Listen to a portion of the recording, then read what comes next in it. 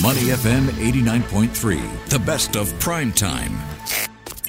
Thanks for joining us on Prime Time. I'm Bharati Jagdish. Now, here are some financial concerns that you might share as well. According to UOB's ASEAN Consumer Sentiment Study, the top financial concern for Singaporeans in general was rising inflation and the impending GST hike, with 74% indicating that this was a worry. That's a huge number, isn't it? Now, the bank survey also found that rising household expenses, a decline in wealth and savings, and long-term financial commitments were leading considerations for Singaporeans as well. To talk us through all of this, Dean Tong joins us. He's head of Group Human Resources at United Overseas Bank. Hi, Dean. Thanks for joining us. Thanks for having me. So finance-related worries in Singapore far outpacing the rest of the region. What do you think has contributed to all of this relative to the rest of the region, of course? Well, first of all, Singapore is an externally dependent economy. So any shock that we are seeing around the world, we will feel it firsthand. Secondly, in Singapore, there are certain factors that are present that are not there in other ASEAN countries. For example, the impending GST hike, the rising cost of the COE, and housing prices are still increasing. And that's not the trend that we are seeing in other ASEAN markets at this moment. And all these are contributing to sort of a significant increase in prices, not to mention some of the essential items such as electricity, water, gasoline. All these are also going up. So none of us are immune from this factor. And hence, these are sort of front and center for many people. Well, since you're from HR, we will talk about work-related anxiety in just a moment. But on the cost of living, of course, in Singapore, there are government assistance schemes and support schemes as well. But how else can all of this be mitigated, the worries over the rising cost of living? Well, if there's any consolation, right, our strong Singapore dollars will sort of contain some of the increases, especially on imported goods. And the robust job market sort of further provides a bit of a cushion for the impending slowdown and also the current inflation that we're experiencing.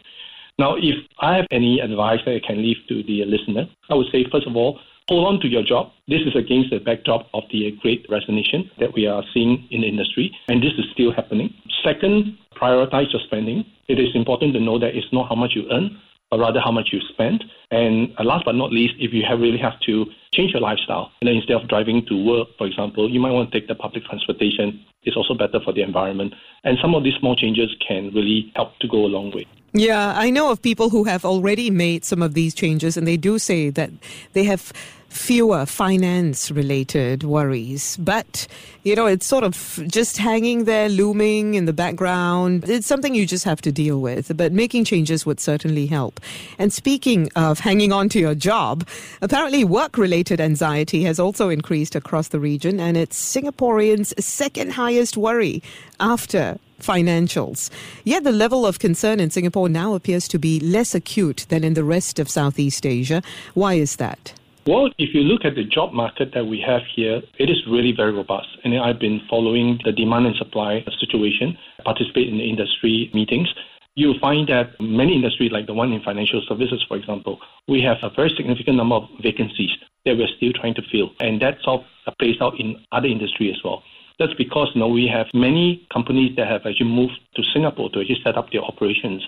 So demand has certainly increased since the reopening. And I think for that reason, many people probably feel sort of less anxious about work-related worry for now.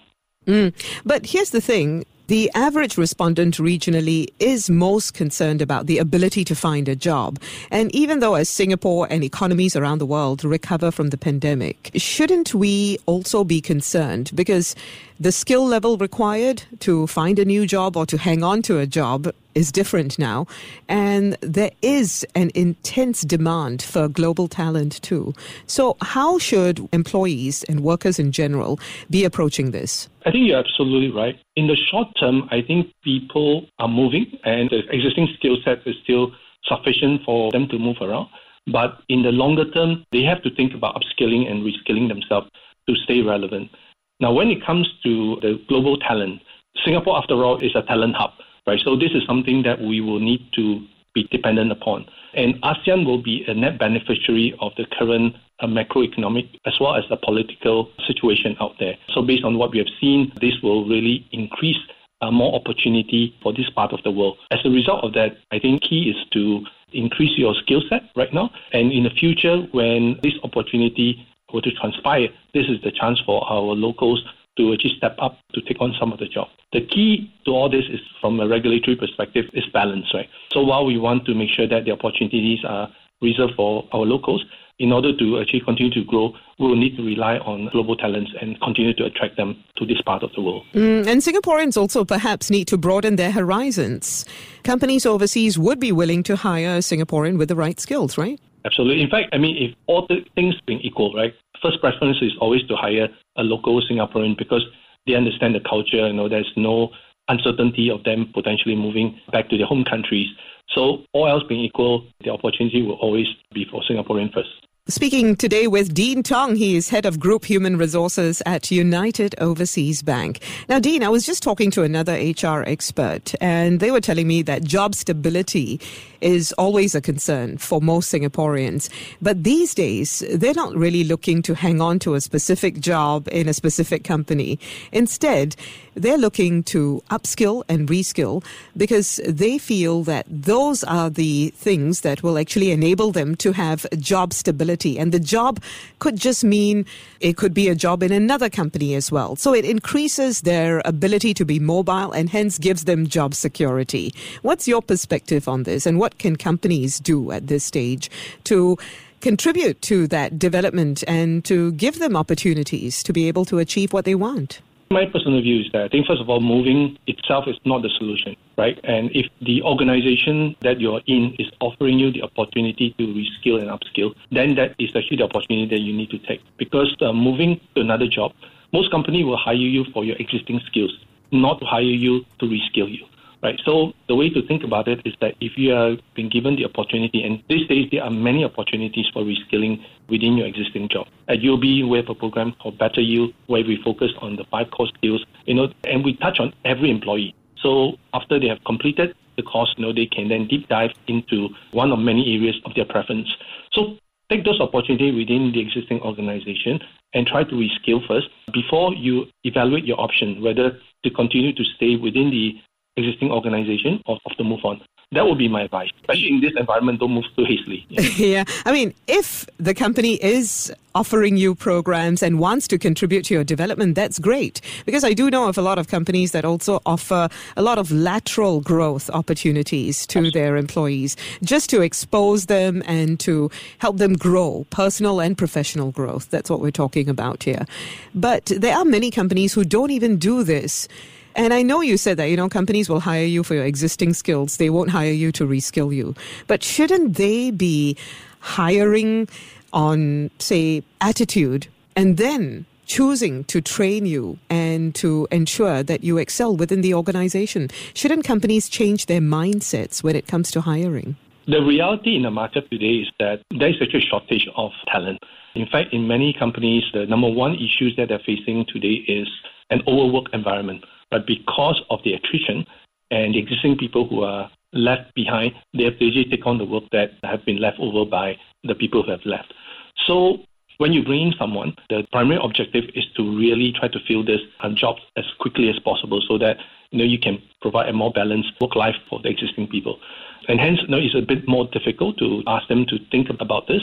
But I think it is something that all organizations need to think about in the longer term. But short term, there will be these challenges that many are facing today. Right. I guess that is the reality. Even though in an ideal world, companies should invest in their employees, right? I'm sure as a human resources expert, you would agree. I would. I think if you will take a much longer term view to this, you cannot afford not to reskill your workers. Now, something else that came up in this report was that almost half of Singaporeans have returned to the office full-time to work, even though 80% of them prefer some form of flexible work arrangement. Why this disparity? Why are companies so insistent on forcing workers back into the office still? You find that many employers still prefer for employees to return to the office if they have a choice, right? After the government relaxed the work arrangement, and at one stage everyone has to work from home, you find that everyone were maxing out the numbers of people that they can actually bring back. There are some legitimate reasons for that. Some work must be done face-to-face. During the pandemic itself, they are the frontline workers that needs to continue to go back to work, no matter how severe the situation was. right? And also, as I was mentioning before, because of the attrition situation that many companies are facing with, they have no choice but to bring people back to the office because every pair of hands helps to actually get the work done. However, I think it's very important that we do not go back to the old ways of working. We have tested this flexible work arrangement during the pandemic, and it has worked well for us. It has provided us with, in fact, productivity gain and also greater engagement. And I think if we are taking a short-term view, over the long term, what we will find is that it will result in greater attrition for these companies. The thing is, leaders need to be trained to manage remotely. I think a lot of them don't know how to manage remote workers, and that's why they say, just come back to the office, so much easier. I'm more used to managing my workers face-to-face. To what extent do you think perhaps leaders need to be trained here? They need the retraining more than anyone else. Absolutely. One thing is about retraining. The other one is about the mindset as well. One of the reality is that, if everyone is working from home, it's actually a lot easier than when you have half of the people working from home and half working in the office. With the hybrid environment, some people who are working from home might feel left out. If there's a sort of a discussion and people are writing on the board and there's a brainstorming. So in order to support this over a longer period of time, we have to make sure that the infrastructure also being set up to facilitate hybrid working in all meetings. And therefore, company has to invest in order to make this work. In terms of people-to-people dynamic here, speaking from an HR perspective, what exactly do leaders need to be equipped with in order to become more comfortable with managing a hybrid workforce or a completely remote workforce? Well, first of all, I think leaders need to learn to manage by output and not input. Yeah.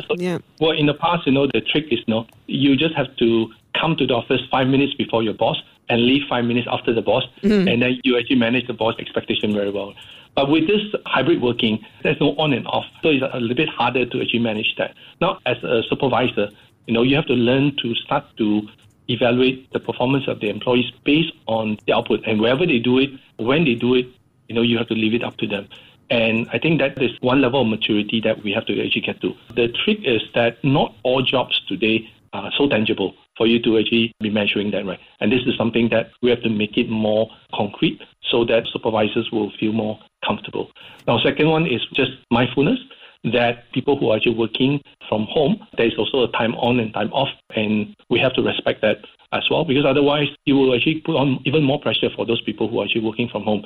And eventually all might just want to come back so that they can actually switch off after office work. So those are sort of the level of maturity. And as I mentioned before, one is mindset, but the other one is actual infrastructure that has to be invested. I understand that Gen Z respondents actually said that they are in favor of things such as sabbatical leave and an after-hours policy for work communication as well. What can you tell us about that? How should companies be reacting to such insights? Well, I think these are good policies, especially for people who have worked for a long time, to take a break from work. In fact, when they come back refreshed, they usually can bring more creative ideas to the table.